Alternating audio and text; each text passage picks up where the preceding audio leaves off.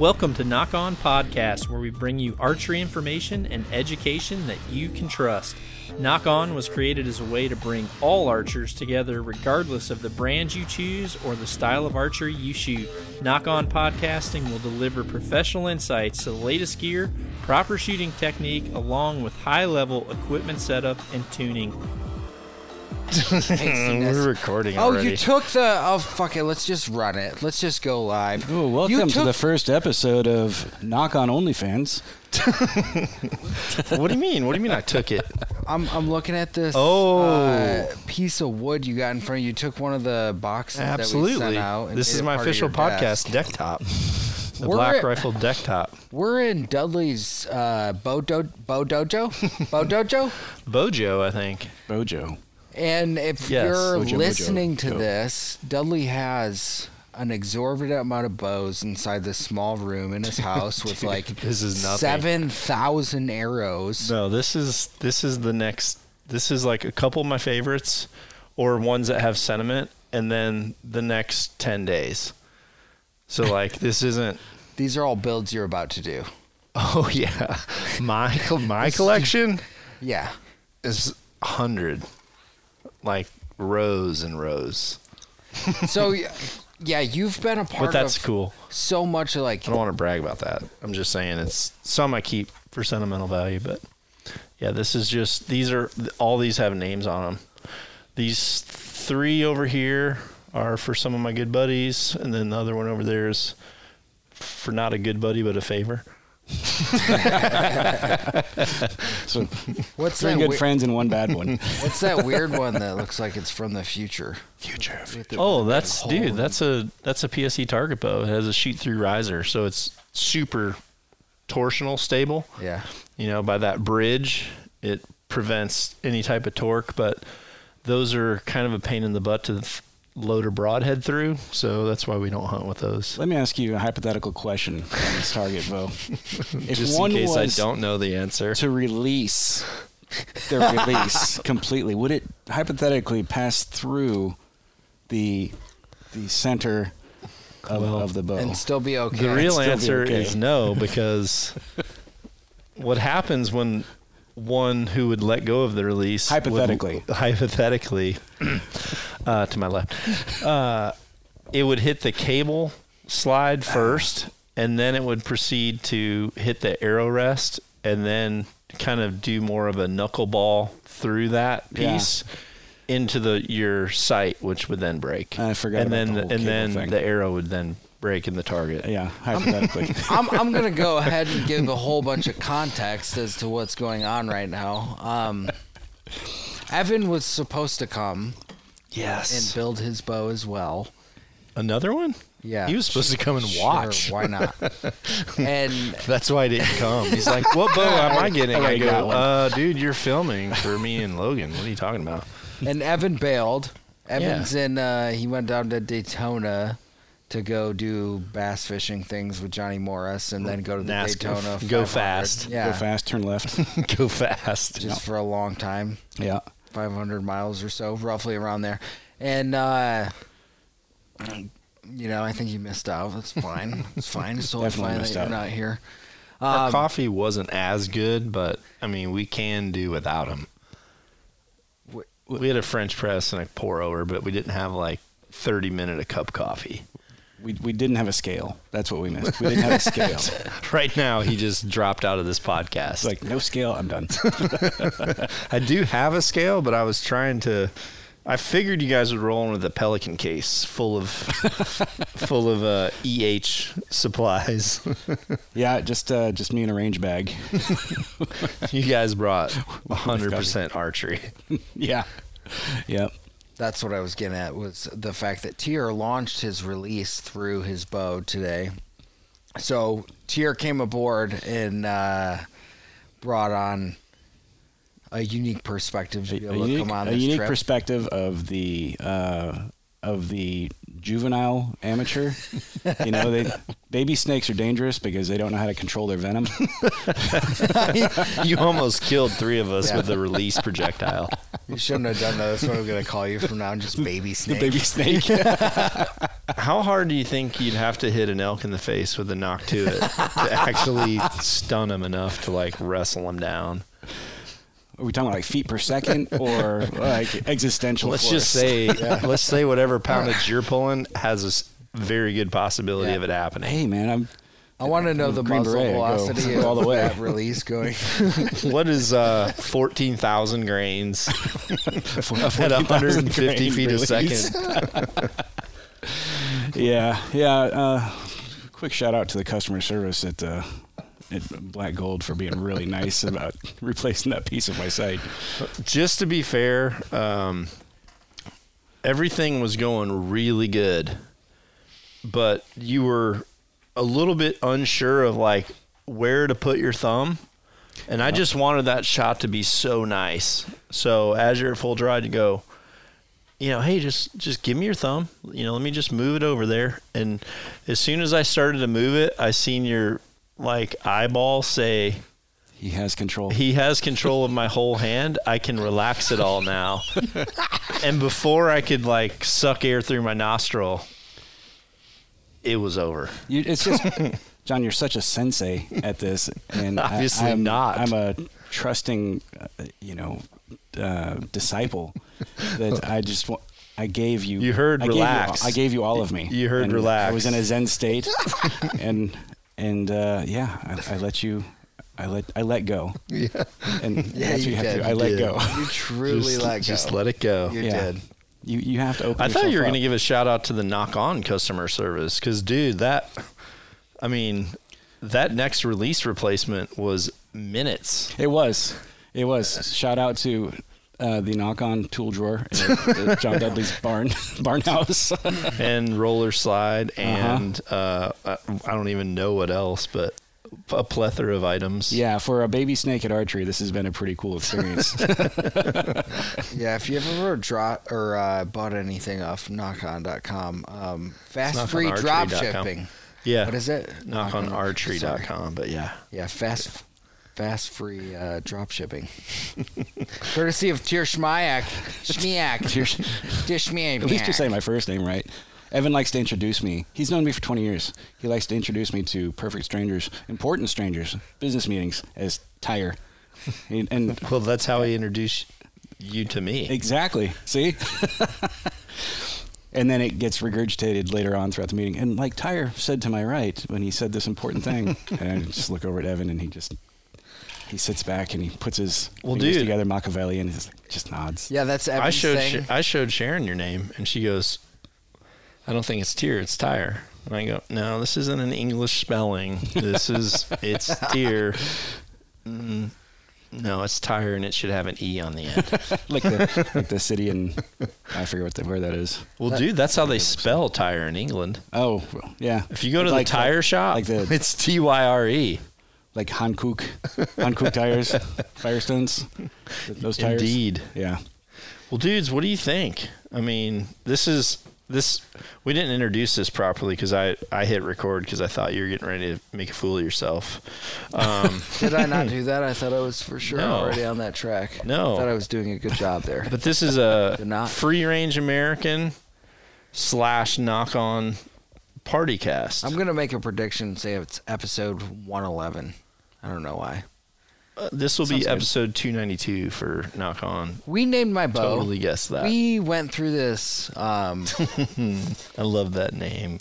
There's a It's a very long name. There's a possum in my bathroom right now, and we went down this weird rabbit hole of talking about. That's not a euphemism, by the way. Nope, there's actually, and I don't know how we got on Matthew McConaughey with the naming of this thing, but it's utterly perfect. What does that have to do with the possum? I thought we were talking about the I possum. don't know. I just brought it up. Okay. There. Well, he's got a possum. We don't know the name of that. It's Jeffrey. Jeffrey. Okay. Lord well, Jeffrey, Lord Jeffrey. Occidental something. I forget. I told Heather it needed 3 names if it was going to be a royalty. Truthfully, there were multiple names in consideration for this bow. But One of you them wanted being- to be very chillax, like go with the Zen mode.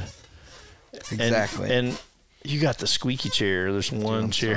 There's one chair in this house that needs oil bad. But I forgot what you said. You wanted something. What did you say? And I said, "Oh, that dude. We got to name it Matthew." Well, I originally came up with "Be Cool, Honey Bunny." Be cool, Honey Bunny. Yeah. From I Pulp am Fiction. not naming a bow that ever. I just had this idea in my head. It's like how I'm just gonna talk to him like, "Be cool, Honey Bunny. Be cool." Like, be smooth about it. Be smooth. I mean, you're Be a friend, cool. so I'm not going to make you feel horrible. But I'm definitely going to try to divert your attention to something that has somewhat of a relation. I go, well, the strings are blue. So that's kind of cool. Matthew McConaughey's cool. So I let you go with the all right, all right. All right. That's an awesome bow. In parentheses. What do you think? underneath. Because you took part in that. A You good have chunk. Yeah. Even though it took a lot longer than we would have expected it to, because I do not have even remotely close skills that you do on doing some of these finer things. But it's a very intricate process.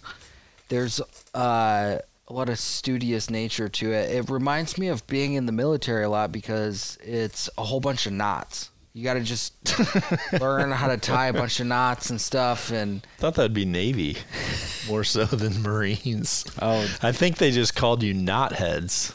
anybody that's been infantry knows how to do at least a few knots. You have to tie down your gear. Oh yeah, I guess. Yeah. always, Yeah. yeah. And shit, man, that was a ton of fun. All the little stuff that goes into that, it's really cool because it reminds me of building your sniper rifle when you were going through sniper school. Did you get to build it, or did you just assemble it? Well, we didn't get to build it. Like, we didn't get to put the barrel in it. We modified it so that it would fit ourselves uniquely well to be able to shoot it. So building, Cheek pad and yeah, exactly. depth So of we your would butt take, plate or something? ISO pads. Is that what you called them, Tier? We called them puss pads, but yeah. Yeah, sure. It sucks to sleep on rocks, so we'll lay this 1/4-inch piece of pad on top of it, and then it'll be so much better. But we would take that, and then we would stretch duct tape over top of it really, really tight, and we would layer it over basically and build that cheek pad until it was utterly perfect for where your scope relief was uniquely correct to be where you were. It's a $7,000 optic with 25 cents of duct tape and foam padding. Yeah, exactly. But that sounds exactly what it is. perfect for any And then weapon. some guys would like take like a little BB or something, and they would put it in the duct tape. Underneath the duct tape to give them like a... Yeah, just to give you your anchor point on your cheekbone, which is that's so important for you when you're teaching, which is one of the big takeaways from today is like your anchor I points. shoot you in the face with a BB gun to show you your anchor point, which is very similar, right? It feels good. That's the best way to learn is when you're taking a shot to the face. Yeah.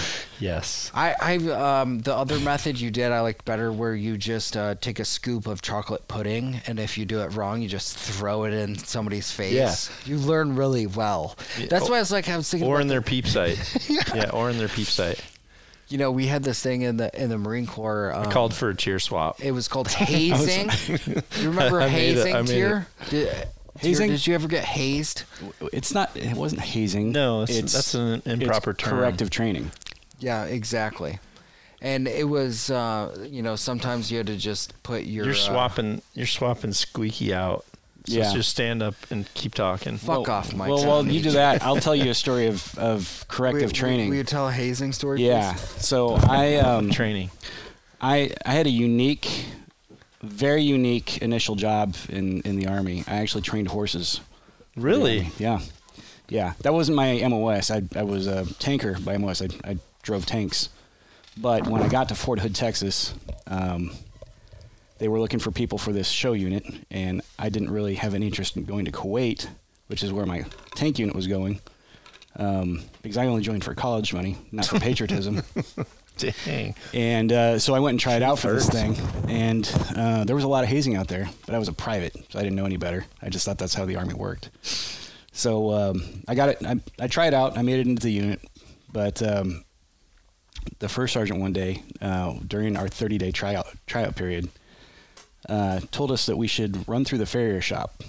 We had our own farrier shop out there. We shot our own horses. We made our own saddles, made our own boots. Did you say you shot your own horses? Shod. Oh. Shod. We shot our own horses. Yeah. It was a SHOD. one-stop shop. Yeah. Just Tier putting a 45 Colt like in front of the Yeah. horses. Like, Well, I've done that before too, but that was Afghanistan. So I mean, we knew it was a trap, but you're not going to say no to your first sergeant, especially when you're trying to get accepted into the unit. So running through the farrier shop, there's one guy in there, Sergeant Hyde. This guy was the meanest cuss. I thought he was the first person I'd met from Montana, and I thought everybody in Montana was like this guy, and I vowed never to go there. He was the meanest man I've ever met. And you had to run through the shop and just yell at the top of your lungs, "Farriers are pussies!" And you run through, and of course there's a big sheet metal sliding door at the end, and the first sergeant's like, "Hey, don't worry about it." He's got this Arkansas accent. "Don't worry about it. There's only one of them down there. It's lunchtime. It'll be fine." Well, there's 8 farriers in this platoon-sized unit. Only one guy was working in the shop. But the first sergeant was a farrier. The lead trainer was a farrier. The supply sergeant was a farrier for some reason. There's 8 of them, 8 of these senior dudes. So they're all waiting on the other side, and they slam that door shut, and you just boom run to the door, and then it was just on. There was like 7 dudes that were trying out and 8 farriers, and of course we could not win because we're trying out. But I remember distinctly. One of them had a big flat-bottom shovel that we used for mucking out stalls, and somebody got whacked with that, and I was trying to get that and throw it in a stall, and when I was throwing that into a stall, I got cattle prodded. This cattle prod came up like, I got hot shotted. So I'm probably one of the only people in the military that's been hazed with a hot shot. I would say I doubt it. we're talking about doing this a different series on Black Rifle's YouTube where we basically do the JRE tunes for different military stories, and I think that needs to be the first offering is Tier's horse story. He said something about this morning, and I said, "Horse stories?" No, horse story. I remember being in that conversation. That's right. So were you? Did you have anything to do with that? That mission that ended up becoming the movie? The horse soldiers? Yeah. No, I was still in the Q course when that went down. I was in the 18 Delta course, which takes just 1 day short of forever to complete. So 2000 to fall of 2000 to the spring of 2003, I was in Special Forces school. So 9/11 happened while I was there. People that failed out of the medic course and went into another MOS went to war before I was actually done with school, which was really frustrating. Yeah, I bet. But I did ride horses in Afghanistan. Dang. Yeah. Saddles or no saddles? Saddles. I actually, so there's do you know what Buzkashi is? I think it's either that little biscuit they give you on United or... Cocky? Huh? Or Japanese porn? Yeah. It's actually both those things, but it has a different translation in Dari and Pashto. If you've seen Rambo 2, then you've seen Buzkashi. Okay. Yeah. Okay. It's a national sport of Afghanistan. It's a really rough sport. It is everybody for themselves on horseback. You're on like a football field sized dirt pitch.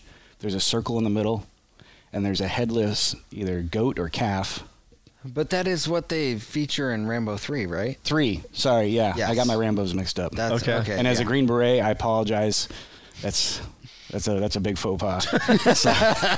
Dude, I've got a Rambo arrow back there. With the exploding tips? No, that black one actually. Oh. That's one from the set right there. Oh, no way. Yeah, grab it. It's right by you. This guy? Yeah, because it was made to... it was actually made to like break down. It's a long road. Just for packability. That's really cool. Yep. Man. That's Who knew? Yeah. So fake. And then... Well, that actually looks like a you're- lot like my arrow today. That's exactly what it looked like. It looked just like that. It was a Rambo arrow. Who knew? Yeah, and then the exploding tip was when you bought like a Razorback 5. Yeah. It had a plastic cover around it so you wouldn't cut your finger, and they just painted that silver. It was the plastic protective cover so you wouldn't. It always looked like a plumb bob for piece? surveying. That's what I thought it was. It looked like a plumb bob for surveying. No. Yeah. Just like that. That's Just exactly like how I that. shot it. We're in there. Yeah. Robin Hood. So you pick up this headless calf or goat that's been soaking in some kind of toughening, like formaldehyde or something, all week, so it doesn't fall apart when people are stomping on it. Mm-hmm. You got to pick it up without getting out of your saddle. Okay, so I'm trying to imagine the sure world in which formaldehyde or there's... just the sun? No idea. They're half of not a week? using formaldehyde. Like, what are they soaking it in? I don't know. The sun for half of a week, dude. It's not a chemical. That'd be a piece of leather by that point. It could be. Urine. That'd probably work. Yeah. It's a preservative. Probably, It's yeah. sterile. There's plenty of it. Yeah. Most of the country is held together by feces, so it's entirely possible. I mean, it's actually a scientific fact. Like, there's so much E. coli in the air in Kabul because they burn shit for fuel. So it's entirely possible. Jesus. So you lean over and you pick this thing up and you throw a leg over the pommel of the saddle. Mm-hmm. Meanwhile, people are pulling on your horse. They're punching the horse. They're punching you in the leg. And you've got to do an entire lap at a dead run. You're trying to do a lap you start in the center, pick this thing up, and you do a lap around the entire field, and then you got to drop it back in that circle. Meanwhile, people are trying to pull it from you, and they're still punching you, and they're still trying to control your horse. So it's a really rough game. How many articles of clothing are you wearing while you're doing this? I was appropriately dressed in a University of Oregon ball cap, where I dropped out of journalism school, a black fleece, and a pair of North Face pants. I'd be dressed in freaking canola oil. You'll see a lot of older pictures of guys, Afghans playing Buzkashi wearing old Russian tanker helmets and things like that. And I do have a traditional Afghan Buzkashi helmet. This is fur hat. If you've seen Spies Like Us, one of those hats they're wearing, oh, dude, that's a Buzkashi helmet. Really? Yeah. They wore that thing? Yeah. Because that's what they got off, like the Russians back then, or no? They made those. That's a traditional Afghan. Dude, why would you have that sucker on there? Right? As hot as you were. Oh no, it's cold up there, bro. It's just real cold. Yeah. Rolling around like jacking people in the face, you'd think you'd work up a sweat. You got the wind in your face, you know. But this was in the winter, so this is around around people Christmas time. like are still laying there, becoming like pretty much next week's article of dragging around. Next week's Buzkashi ball. I never saw anybody get too jacked up personally, but I did see a horse lose a foot. The hoof came off? Yeah. Hey, like it losing a fingernail? Well, it stepped on a landmine. Good God, dude. Yeah. He has some stories. My first day in Afghanistan, this goat stepped on an IED, and the father that was herding this goats refused to leave his son. And I was like, wait, so you don't care at all? That's okay. That's how this is. All right, got it. This is just a different place. Like, yeah. What we were saying last night, like Afghanistan is the Bermuda Triangle of the geographic places that we've been. If the Bermuda Triangle wasn't already the geographic Bermuda Triangle, they could shift it, Bermuda or Triangles, maybe it should move. Maybe it moves with time. It's a weird place. It's a beautiful country, though. You know what? I haven't heard of like weird Bermuda Triangle stuff since like elementary school. Now, maybe that thing shifted. It's possible. With like you think about it. I mean, the Earth's crust. It went over to the Indian Ocean, and yeah, that's why it's now in Central Asia. Well, no, the global warming. That's what it is. The global warming with the melting of the ice caps it just slides down. Yeah, that's what happened. Thanks, Obama. Gosh. Have you guys seen UFOs before? Yeah, have you had a UFO? I have not. No. My brother had one. It was pretty strange. He was on the shore in Lake Michigan, and dang, he's like all of a sudden this beautiful bright light just was spotlined on us. And then 2 seconds later, it was just gone. It just disappeared. It poofed over Lake Michigan. And he's like, I almost peed my pants. It was really, really intense. That's pretty crazy. I wonder if, you know who we should ask about that is Preston. That's a good idea. Yeah. Yes. Yeah, Preston was an F-18 pilot. And Call sign Flamer. his, I'm trying to get his unit into a coffee bag in the future. But there's this old, this legend that his old unit commander got down with Marilyn Monroe back in the day.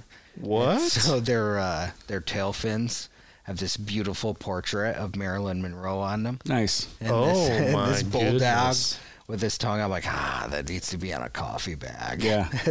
Was it like coked out Marilyn? Like out of her gourd, didn't know he was really there or thought he was someone else?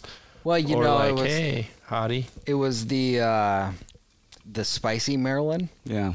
with the upturned skirt from the Oh. Subway draft. Subway draft. Yeah. Yeah. Yeah. Yeah. That's a good question though. I mean, I feel like there's a lot of celebrities like that. It's like, are we talking about young Elvis or fat Elvis? Yeah, because, if someone came up and said, like, oh, yeah, I freaking got with Britney Spears, it's like Britney Spears on Instagram or like Britney Spears with a yellow snake. Like, What? like back in the video, like when she was still normal, like back on Jay Leno, or like freaking, Or now we're freaking Alice Cooper eyeliner, secret freaking messages to her Instagram followers. Yeah, there's a big difference here. Are we talking, it'd be like some chick saying like, I got with Ozzy when he was 18 or when he was 19 19 to 65 or whatever. Because before he was melted or after he was melted, like there's a definite difference here. That's the way we're going to be someday. That's Yeah. probably tomorrow for me. but- That makes me think of all the radio listening we were doing today in your shop. You like to play music while you Pretty build your solid clothes. radio station in Yeah. Iowa, Yeah, right? Yeah, Iowa. Internet can sucks, do but- it. Yeah, I mean, 99.3 or whatever it was. it was actually 103.3. Thanks. There was a 3 in there somewhere. 99. Yeah. But I like that building a bow and then taking a trip down memory lane as you listen to old school metal. It was awesome, right? It's perfect. We talked about how the Slippery When Wet cover Yes. was Yes, that's such an interesting story too because For FRA people, Terry, we have you were to, like, we'll have so- to say it again. But so Marilyn Manson is involved with this, and I'm like, what? yeah, Mark, I forget which podcast number it was. Charles It was- Manson. Yep. That's yeah. Yeah. But yes, Marilyn Manson we was another just story. covered this. We're- Dud. Did you date Logan pre-going to Knock On or post All right. post going to Knock On? Dude, you're that happy about that bow because you just had a freaking shit-eating grin on your face. Yeah, Cloud all Nine day. would be an understatement. Yeah. So pumped. This is better He's just than partying Dud, right this now. is better than building a gun, man. Like I That's pretty can't cool to say. I can't even fucking begin to describe you, and also the name just tickles my fucking heart about how cool this is. Like I just see like this is the image I have when I think about this is that gif of Matthew McConaughey from Dazed and Confused. all right. Yeah. It'd be a lot cooler if it would be a lot cooler if Dudley built you a bow. And that's about as cool as you get. Have you guys seen I that got to do Matthew it. McConaughey movie where he plays that beach bum? It was like him and dang, that redhead. He played this dude that was kind of a poet, writer, but just like I forgot the name of it. I stumbled across it somewhere, and it was like he played the ultimate melt. New or old? A little bit older. I just thought that was his social media. No, indeed. But what's funny is I said, well, dude, let's name it McConaughey. And he's like, well, I said, what about Matthew? And he said, how about old Matthew? So I'm like, okay. Which, when I came in, I wrote, like, I was thinking, okay, I know how to spell old, but is there like an abbreviation of that? So I put OLE hyphen. and I walked in and said, Ole Matthew. And I'm like, oh, okay, it's not a Spanish Matthew. He's like, Ole Matthew. It's a hold metal on, Matthew Yeah, it's a with the Metallica yeah. asterisk on it. All right, Oh, all right. Matthew. All right. Like that. My next step is if I can convince Matt to write a song called Old Matthew. Oh, that'd be easy to do. He'd be on that all day. Dude, we were brainstorming this comedy video. We were talking about the if humans were in the rut. I wouldn't give it away, dude. No, That don't talk needs about to it. happen. Shh. Okay. That needs to happen. I won't say Yeah, that anything. 100% needs to happen. So yeah, save that for. I don't know. I don't think that. Save I that- like putting it out there. I'm like, hey, if you got any ideas, we're gonna do this video. It's called "If Humans Were in the Rut." I think he just described Tier from 1997. 1997 through like 2010. Depending on where you go, people would be like, "Oh, If you have any ideas on that, throw them my way. There's a number at the bottom of the Glad screen. to hear.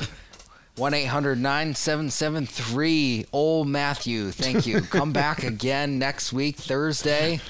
We'll be here. We're going to have to get that number now.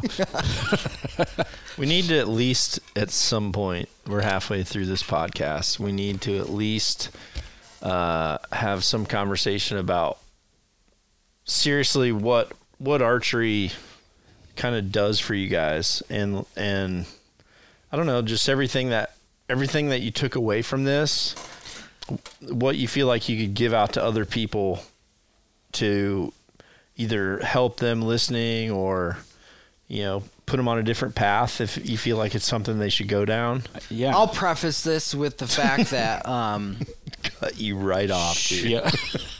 I'm gonna throw it to Tier in a second. Old Matthew over here is freaking. Ole Matthew. He is You said all- Ole. Ole. We're doing an event. Andale. We're doing an event. We are going to do an archery get together in April and May Oh, that's of this true. year. Good call. You should come. It's going to start in Texas. It's called Total Archery Challenge. It will be all over the country this year. And before Tier breaks it down for you about how much he likes it and how much he wants to do it and how much it provides for him, come out, get a bow, and come shoot. It's fun as shit. Tier, take it away. Say your say. I'm going to segue right into what I told you earlier today, which was the day I met you, which was at Big Sky, Montana, Total Archery Challenge last year, is also the first day that I That's shot. right. Which is that's a hell of a course to have your first day on. Dude. Yeah. Yes. That was challenging. That was definitely get tossed into the deep end of the pool and start And go buy more arrows. Yeah, and start buying more arrows. There was a lot of people there that were patient and took some time to go over to the known distance range and actually help me figure out how to do it. How to have a actually- 60-yard minimum pin. Yeah. Well, I was Yeah. like, when Evan bailed on this, I was like, who would really fucking love coming to do this? Oh, And you hit it. you were the first one that came to mind because I remember when we were in Big Sky, and Tier, you're the first person that I just heard talk through your shooter's checklist as you were shooting. You're like, I love okay, that. breathe, okay, relax, shoulder width apart, Mm-hmm. squeeze with your shoulders. And like you were doing this, I was like, that's exactly what runs through my head going through boot camp when I learned how to shoot a rifle. Like it's the same thing. You're taking all the same shit that you used to do Yeah. and figured out how to do it with a bow, and it's pretty damn interesting. You might once be get able to into hear it. that on Cole's video when I shot that. What was it, an 80-yard Sasquatch? No, I have all the footy of it when we Yeah. did that TAC video, the Cap Life, Yeah. from last year. Yeah. So being the baby snake Yeah. in archery here, with that being a new thing, you know, shooting in itself is not a new thing to me. I've got 25 years in the military, special forces background. Your tax dollars have bought a lot of ammunition for me. And for that, I thank you. Thank you. Yeah. Thank you. And so, like Logan said, I have a shooter's checklist, the principles of marksmanship. He's got a cool Marine Corps acronym for it. Brass. Brass, yeah. Brass. It was solid. Yeah. It was solid. Which stands for When you started, breathe, relax, asshole puckering, squeeze, and shoot. asshole squeeze. Is that right? Oh, that's what is it, Logan? Breathe, relax. A is aim. Oh. Yeah, or makes sense. asshole squeeze. Same Yeah. thing. Same. It's fine. Yeah. Thought so I had it. for me, it was just It's a terrible acronym. Clearly, people forget it. sight picture, sight alignment, breathing, and trigger control. So I can go through all that. The principles of marksmanship aren't really that different. I mean, what you outlined today, it's essentially the same things. It was just different because you've got a shooting platform. Whether it's shooting prone, whatever else. Yeah. With your outline today, which I threw up on the Instagram, stance was the first thing. Thanks. Appreciate you giving away everything. Giving away the curriculum. I'm kidding. I'm kidding. But when I go to a shooting range with guns, sometimes it feels like work, just because I've done it for so long that I kind of associate it that way. Yeah. And, 100%. Yeah, and really the only time it doesn't, when I can escape that, is when I'm shooting with my kids, or when I'm shooting with close friends, like if I'm with Evan or Logan and we just go out to the range in San Antonio. Do you feel that way, like, not to change subjects, but do you feel that way with, like, medic stuff? If you had to do... I've taught medicine, pre-hospital medicine, for so long. That's what I was doing. I was a medic for a government agency prior to Black Rifle. Yeah. And also taught for the State Department, and I've taught CPR and first aid to businesses all over Seattle too. I've taught literally everybody from African bushmen to corporate lawyers in various levels of first aid. Would you feel that way, like if you had to do that? I don't know how it would apply. To teach it, or to actually do first aid, to actually practice medicine? Maybe practice. Would you have any enjoyment out of it? Or are you kind of just like, this 100% is just a job? It kind of slips into a battle drill, almost, because you've trained. Everything in medicine is an algorithm. Is it like an expectation too? Like if something were to happen, you're like, I have to do this. It's interesting you bring that up. I do not have a legal obligation to help anybody.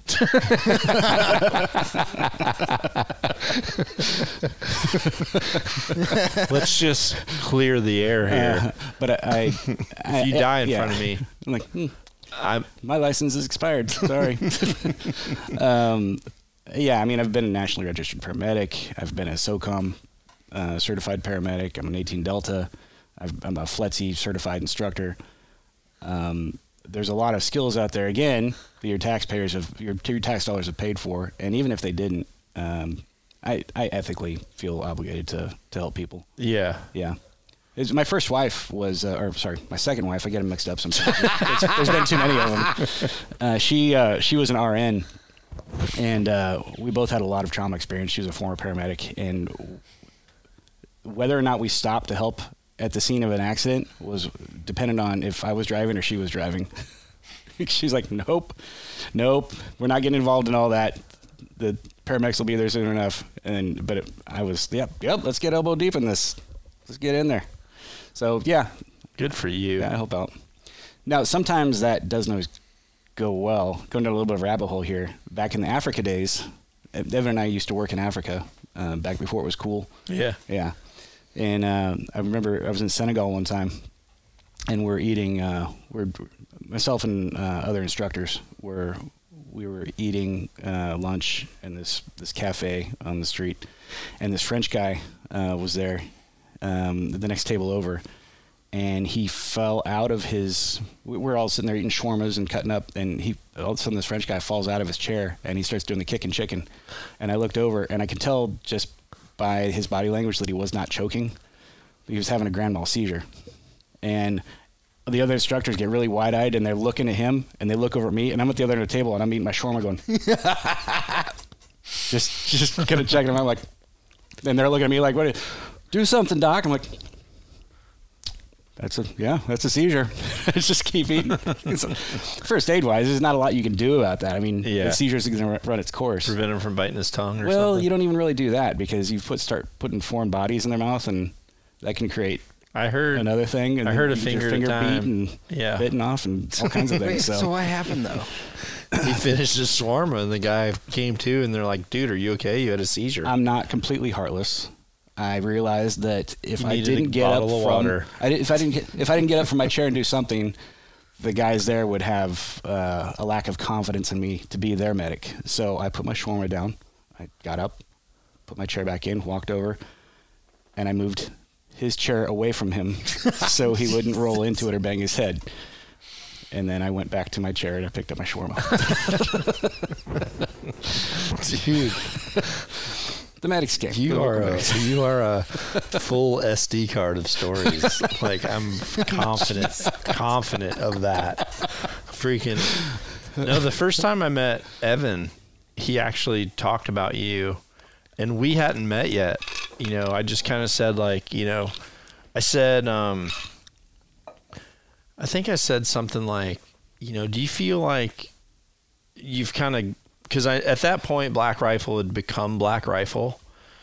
And it's been my experience that there's times where, like, there's people that are there for you at the beginning, and, like, then you kind of start to make progress, and there's, like, expectation, but then you also start to realize, like, this is actually a hindrance because it's like it's all a one-way street, you know? So there's kind of, at least in my experience, there's been experience where it's like you work really hard to get momentum, and then you realize actually the people that I thought were like pedaling, they're not really pedaling, they're watching me pedal.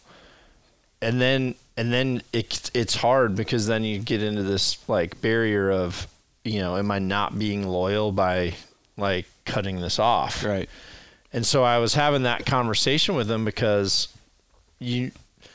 for me, I value people like Evan who can give perspective of that, you know? And he just said, dude, he's like, yeah, I mean, there are some, but he said literally the people that I would trust with anything in my life are like the closest to me in the business. And he mentioned you, but not Logan.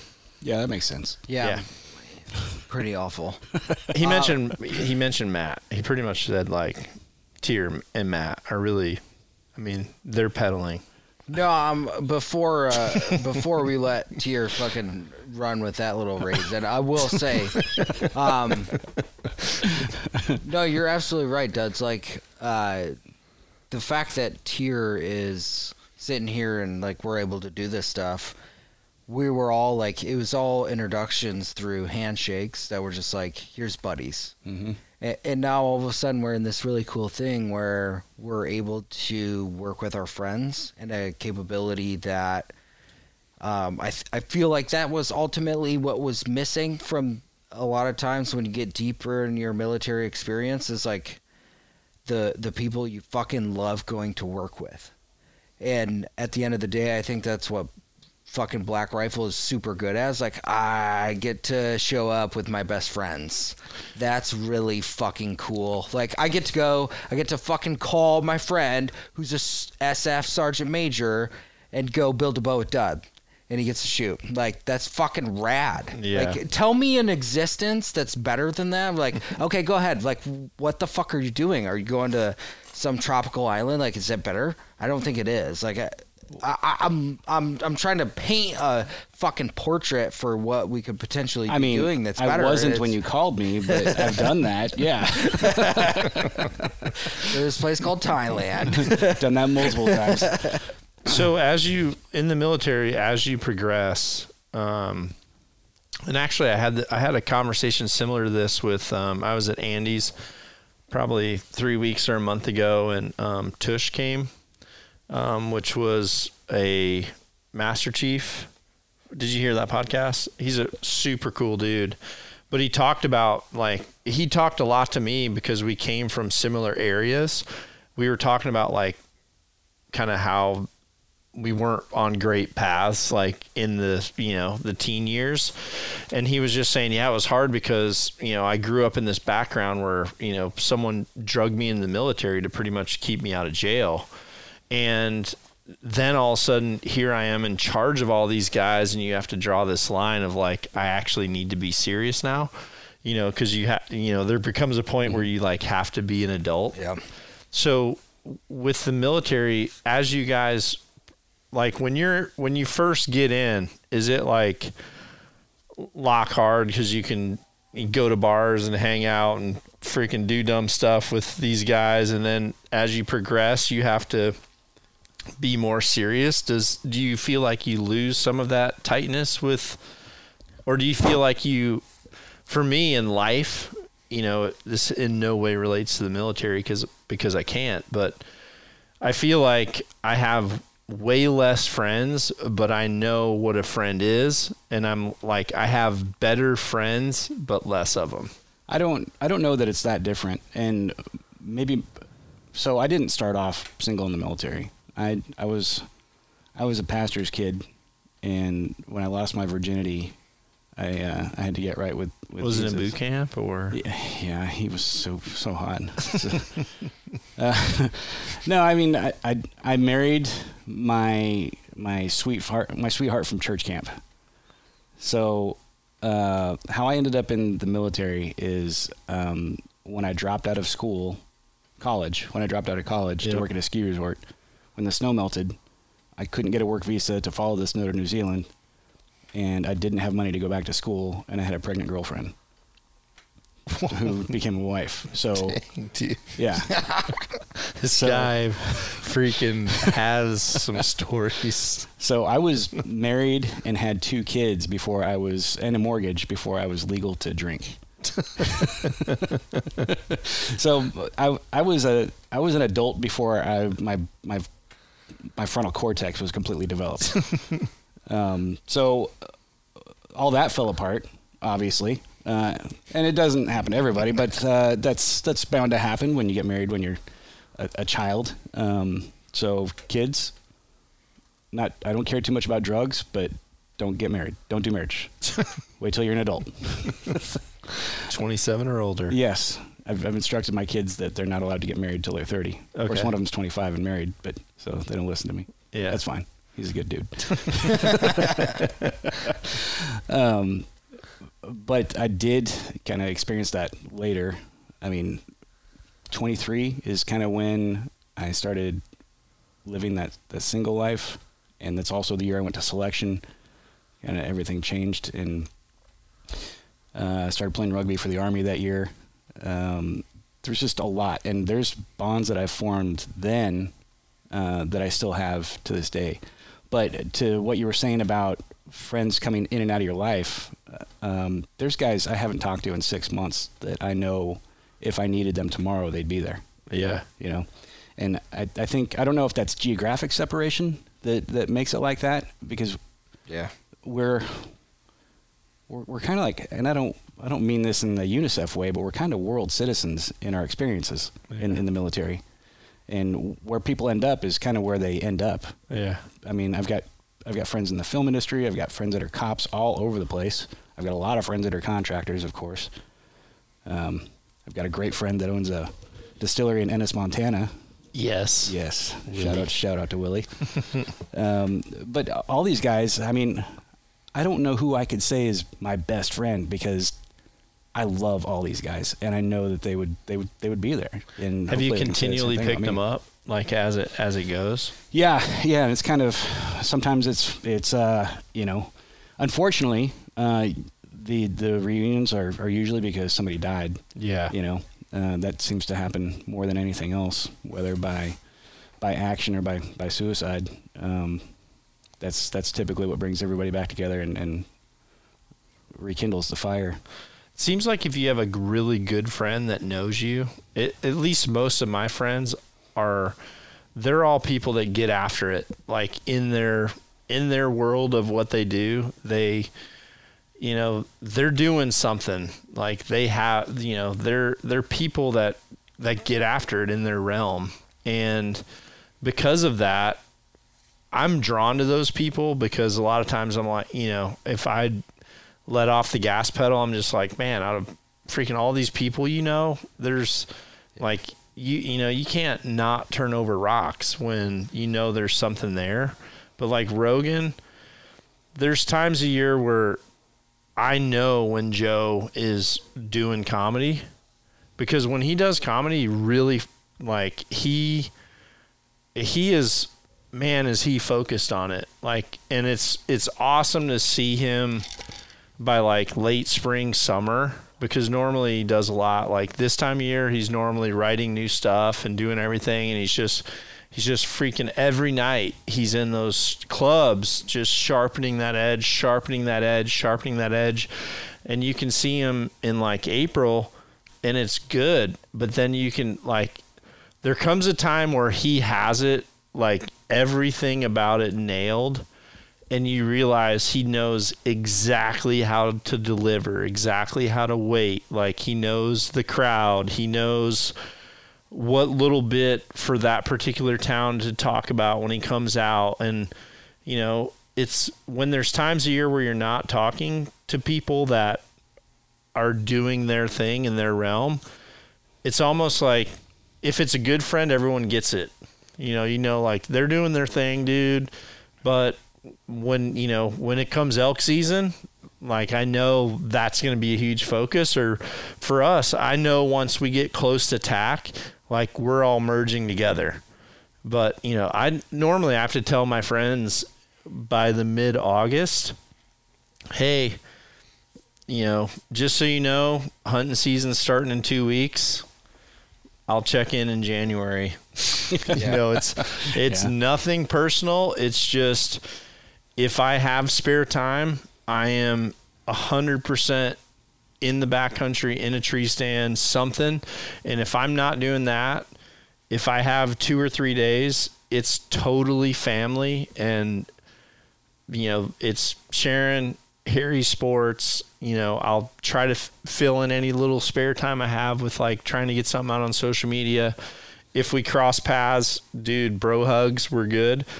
But then this time of year, it's like, let me get my friend, you know, I want to catch up, you know, so-and-so, you need to come, and, you know. Yeah, I remember I tried to book you for something in the fall, and you were like, are you serious right now? That is a terrible thing. But no, you like... I thought Ashton Kutcher was on the phone. Yeah. I'm like, what? You punking me right now? Hey, September 15th, I was wondering if you wanted to go do, like, a store grand opening. What? It probably was the grand opening. It was, yeah. Yeah. Are you opening one in, like, eastern Montana? It was only the biggest event that we had so far, John. It's okay. I'm sorry. You weren't there. It was totally fine. Whatever. As long as you know when I'm going to let you down. Yeah. We're good. And that's, you know, we were talking about good friends and, you know, being there for each other. So that just kind of falls in line. And no, but I think, John, it's like this. If I had to sum it down and kind of look at it from a 4-dimensional perspective. Simmer it down? If you simmered it down now? Simmer down. Simmer down now. Simmer down now. Simmer down. Simmer down now.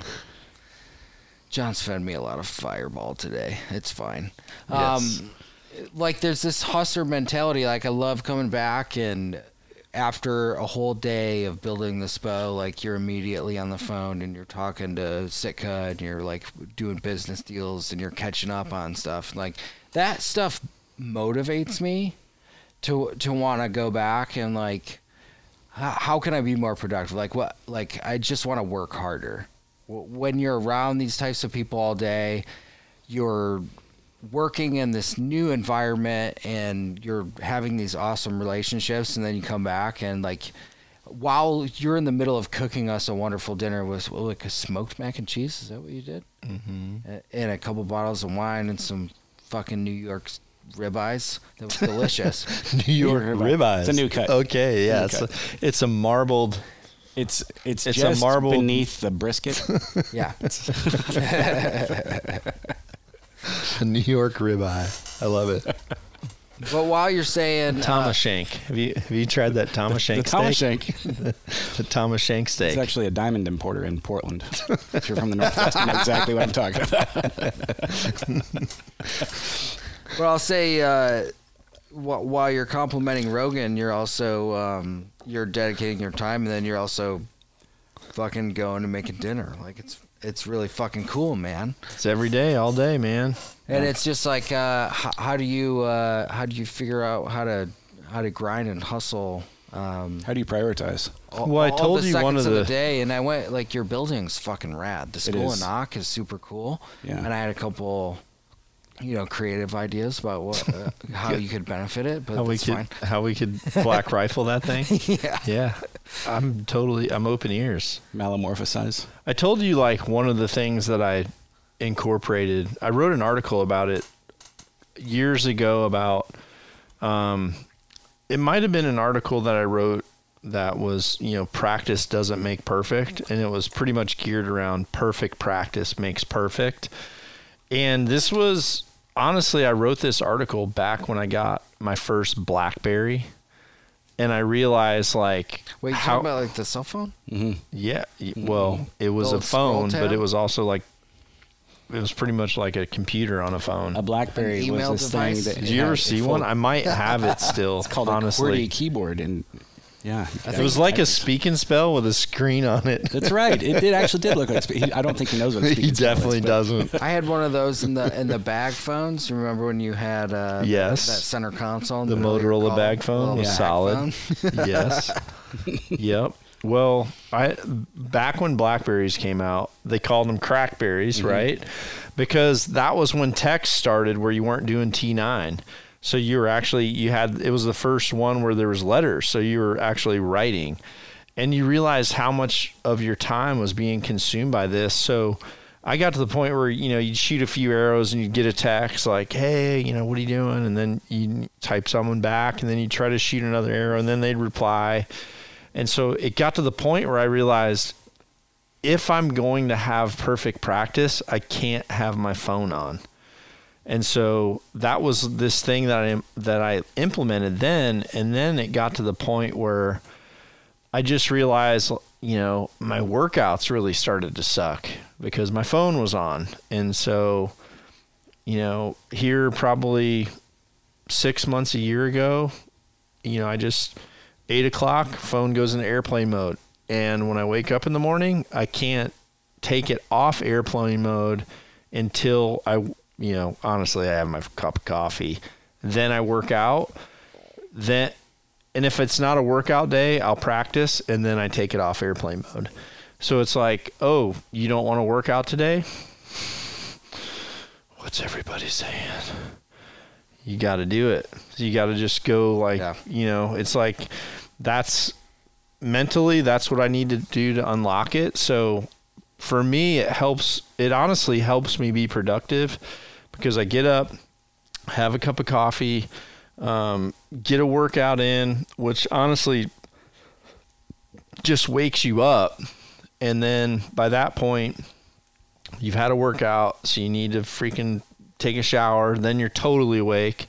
And then, all these messages are coming in, and you can get after it. And the reality is, I don't think a lot of people that know, Knock On Archery as a business, or like me personally, I don't think they realize there's people like Evan do, which I think is why Evan, Evan and I have a really good relationship, because I think, he sees that. And honestly, when Evan sees that, and any person I've ever seen Evan witness hard work and commitment, he freaking wants you to do better.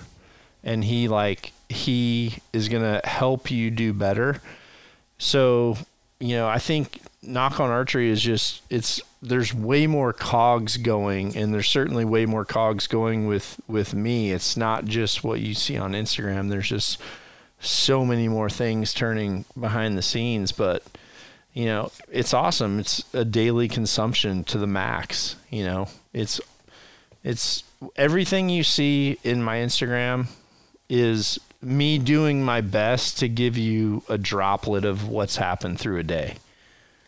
Is that fair? Yeah, that's super fair. And you've taken up such a big torch, at least from my perspective, when it comes to teaching.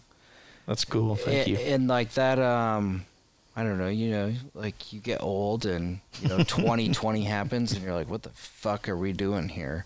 And all of a sudden you want to make your existence worth it. And then you start idolizing certain people. And like, you've passed a tremendous amount of knowledge onto a lot of humans. And that's really cool. And like, Tier and I talk about fucking writing and fucking leaving something behind. And like seeing that is super rad to like be on the receiving end of that, and the amazing amount of skills that can be a byproduct of that. And that's exactly what, I guess you could surmise it to the whole entire thing that we've been talking about on the podcast, although we've been fucking around and stroking each other's dicks a whole bunch of bit. But I haven't got mine done. I'm just saying. But it's just it's a whole lot of hustle. It's a whole lot of hustle. Like I'm not skiing over here, just so you guys know. What Tier, like, just the whole reason he got into the military way back in the day was just because he needed to make ends meet, and he needed to fucking grind his ass off. You know what I mean? And to like see that stuff come first full circle back in the day. And we were talking about last night, Tier specifically coming from joining, what, 95? 95. Damn, dude. And then being a literal horse soldier. Yeah. And then working through close to 2 decades in the GWAT, man, that's super impressive. And like, I'm thinking back, that I had just finished my rookie year when you went in. Well, yeah, I don't even feel like that is me. Yeah, technically it was my rookie year too, so Yeah, but when people are like, "Why don't you shoot anymore?" Cold ice. Yeah, why don't you shoot anymore? I'm like, I actually don't even remember when I competed. Like, that seemed like a different person ago. Do you miss that at all? That shit, the no, like super competitive stuff. No, I mean, I think it was. Honestly, what I'm doing now is what I feel like I was put here to do. And I feel like, just like when you guys go and do certain workups, that was a needed workup for me to have credibility. Because if I didn't force myself to shoot at that level, I would have never learned how many things I was doing bad. And I feel like part of what makes me a decent coach is that I can see like things turning in people's heads, and I still remember when I felt like that when someone tried to explain something to me. If I was 100% natural, and honestly, some of these guys that are such freaking good shooters, they aren't going to understand some of this stuff because they haven't had to go through hardship. I listened to that podcast with like Mike Tyson and Rogan when before Tyson came back, and he was, talking about like his son wanting to fight, and he was just saying like, you don't want to go there, because he was thinking like there were people like me that wanted to those people were at a different level of why they were doing it. And so I think if you come in and you're natural, it's so different than when someone comes in and they're starving for it and they're not good at it. And they're just, because of that starvation, they overcome every hurdle. And, like for me, I couldn't afford to be at any of those shoots. I bought a tent for $19.99 at Walmart. And, I had a freaking little Chevy truck with vinyl seats, a single cab, and I would roll up and like pitch that tent at the back of the truck and freaking sleep. I couldn't even pay to sleep in the campgrounds. I would just sleep and go to the shoots and be terrible at it. And then slowly but surely just got to the point where you continually build and build and build, and then all of a sudden, you realize like, okay, I think I can go pro. And then, I remember vividly I had, very specific goals that year. My first goal was, I just wanted to shoot up. So like at a 3D shoot, you got like 5 rings, 8 rings, 10 rings, and a 12 ring. So if you shoot any 8s, you're already below 400, right? So I just wanted to shoot a score that was at least 402, which would put you in contention to at least make a check. And so I'm like, my short-term goals are I at least want to be up at one tournament. I want to be able to make a check during my rookie year. I would love to at least be, my next goal was like I want to be in a shoot-off, which would be top 6. And then... How old were you when you started doing that? 18. And then my next goal was, I'd love to win a title, as a professional archer. And so the first shoot I went to, these were the goals. Like, this is what I need to do. And I remember at my first tournament, I shot a 402.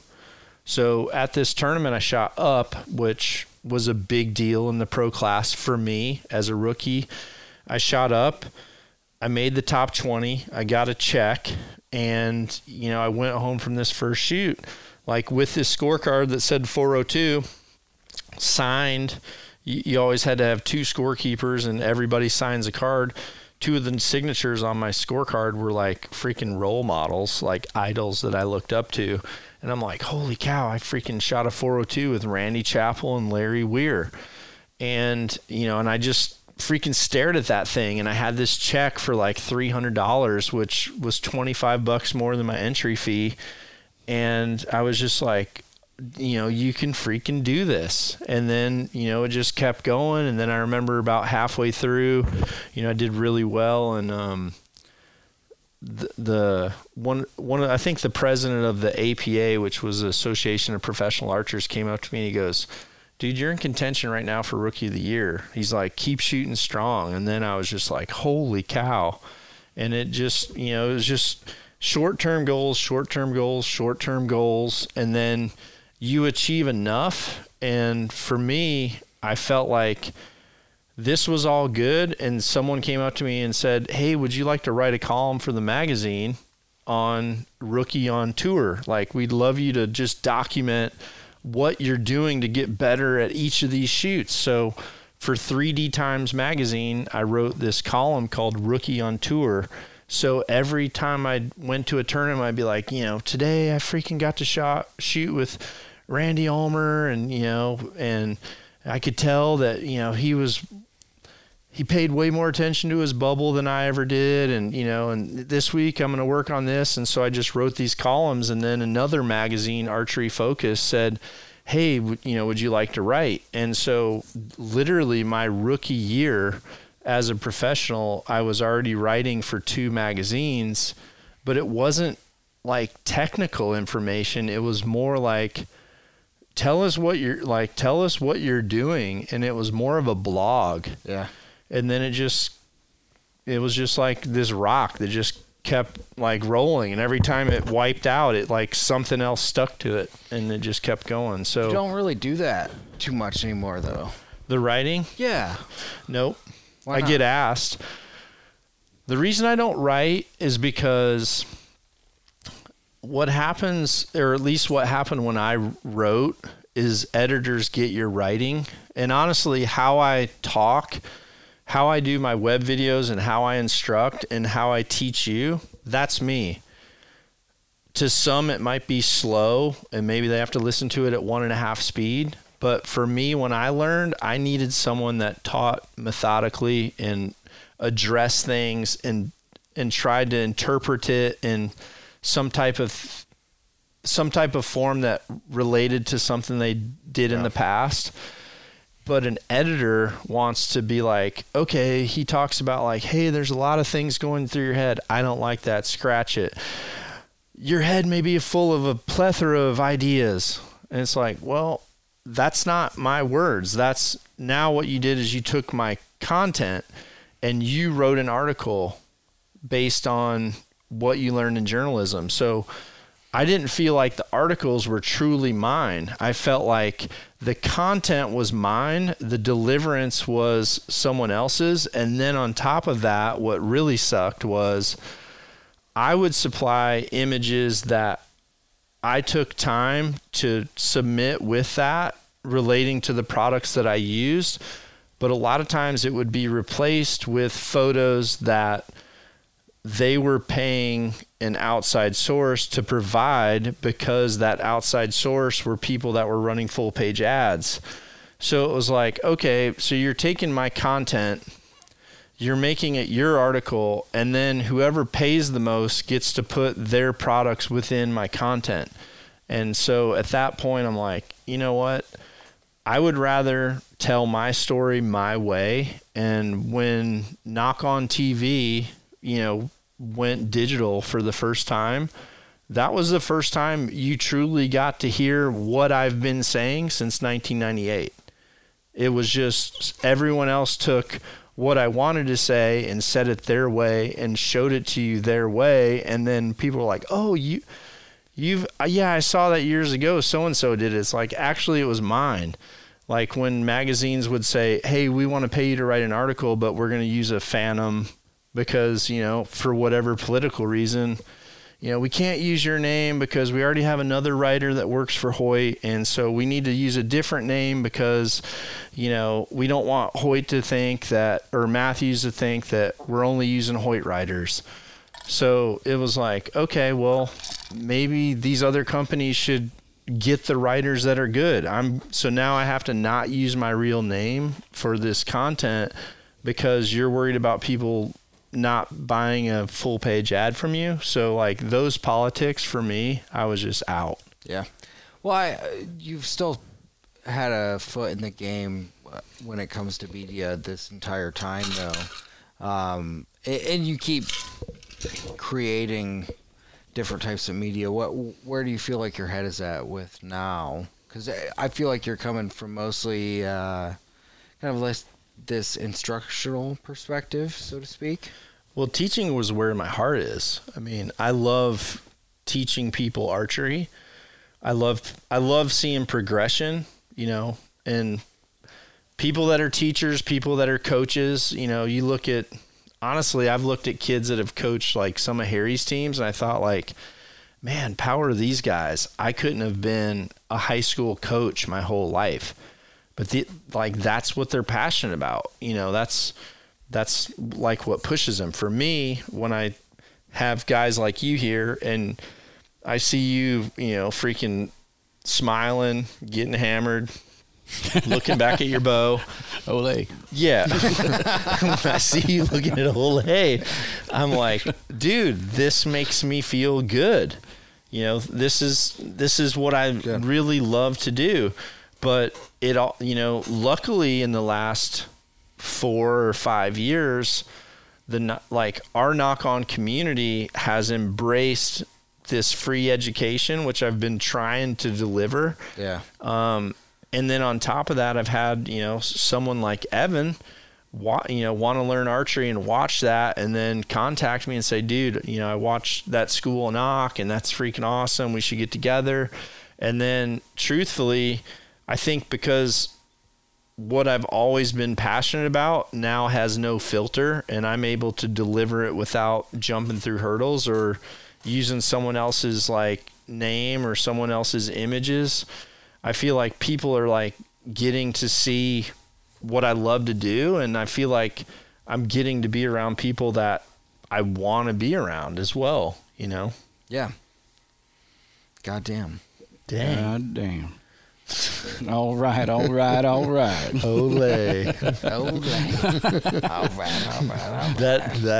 That hyphen needs to go back. I think it is Ole Matthew. Yeah, old Matthew. Ole I think Matthew. Matthew is officially dropped. It's just going to be Ole. Ole. All right. Well, thanks, guys. This has been a wonderful 24 hours, John. Awesome. Thank you so much. Dudes, it was all you. All you. All I did was mix. I'm going to come back when it's warmer. I'm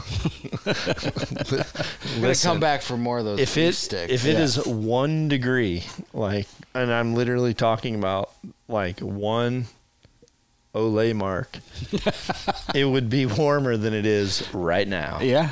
Well, that's science. All right, we out. All right. Bye. Be sure to visit knockonarchery.com to see our entire line of trendy knock-on lifestyle clothing. knockonarchery.com.